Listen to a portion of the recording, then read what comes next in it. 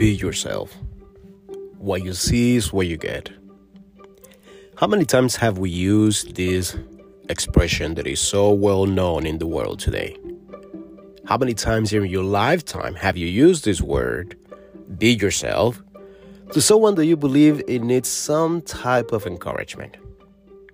I'm sure you have probably told someone in your lifetime the same remarks.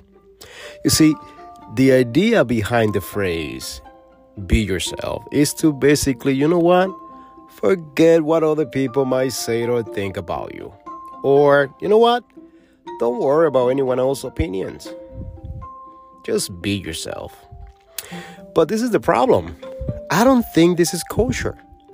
I don't think this is biblical at all. I don't think this is a biblical mindset. You want me to tell you why? Simple. The truth of the matter is that we do actually care about what other people think. This is why you do your hair in the morning. This is why you shave when you are hairy. This is why you try to look better. So trying to say, what you see is what you get, it's like we say in Spanish, es ser hipócrita. It's being a hypocrite, because you do care deep inside about what other people might think or say about you. And you know what? Don't feel bad, because even the scripture demands from us that we are to care about what people might think about us. The Apostle Paul put it this way. It says that we are to have a good report from those outside and inside of the assembly. It also, I don't know if you know this, but there's also another very remarkable and well-known expression. Hey, you are perfect just the way you are. Just the way that you are perfect. Really?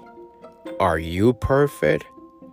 So why do the Bible demands from us to change, to grow, to be holy? Simple, because we are not perfect. If man is perfect, then why will God have sent Yeshua to this world in the first place? You see, all these examples are nothing but a worldly expression of, are you ready? I hope you are. These are nothing but expression of self-idolatry, a religion of yourself where no one cares to grow or improve. That's a world with no apologies, no forgiveness, no aha moments, and definitely no newness. That's not a world that any of us wants to be, at least if we are in covenant with the King of the universe. We all have things to apologize. We all have things to change. We all have places to be. And try to be better is a biblical demand. You see, Paul put it this way. Imitate me as I imitate Christ. That means that we are to walk like him, speak like him, love like him, forgive like him. We are to have the mind of Christ.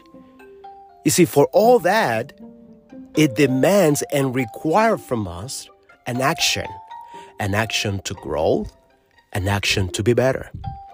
So next time you hear someone telling you, be yourself, just reply, say, oh no, I cannot. Because man by nature is evil. I hope and I pray that you know what I'm trying to say. And you know what the Creator is trying to tell you right now.